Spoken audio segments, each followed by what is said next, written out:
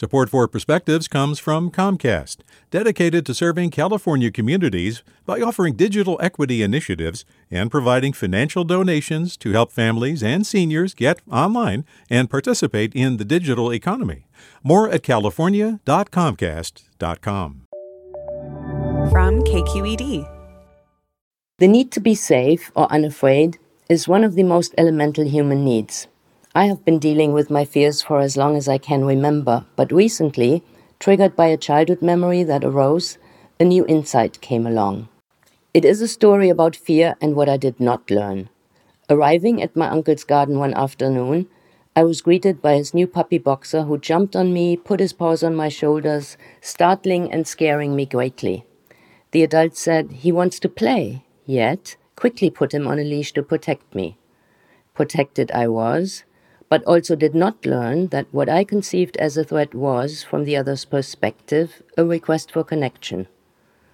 What if, instead of putting Oscar on a leash, the grown-ups had taken a little extra time to show me how to play with him by standing by and introducing us?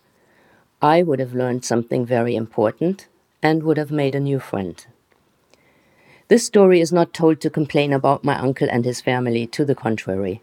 I have many fond memories of them, their garden, the warmth and generosity of heart with which they always met me and that I'm hoping to play forward. And, in trying to do so, I wonder, how much of our fear reactions are a quick move to protection before we even know that we need protection? How often does even suspicion lead us to a closed-off mode, and when is it really necessary? For me, I hope to insert a little Oscar moment now every time fear or even doubt arise. Can I learn to delay defense mode by simply asking, what else could be true first? Change is hard, and to dismantle protection very unsettling. But what if it could open up a new world of possibilities and perhaps even make new friends? With a perspective, I'm Elisabeth Scharbaum.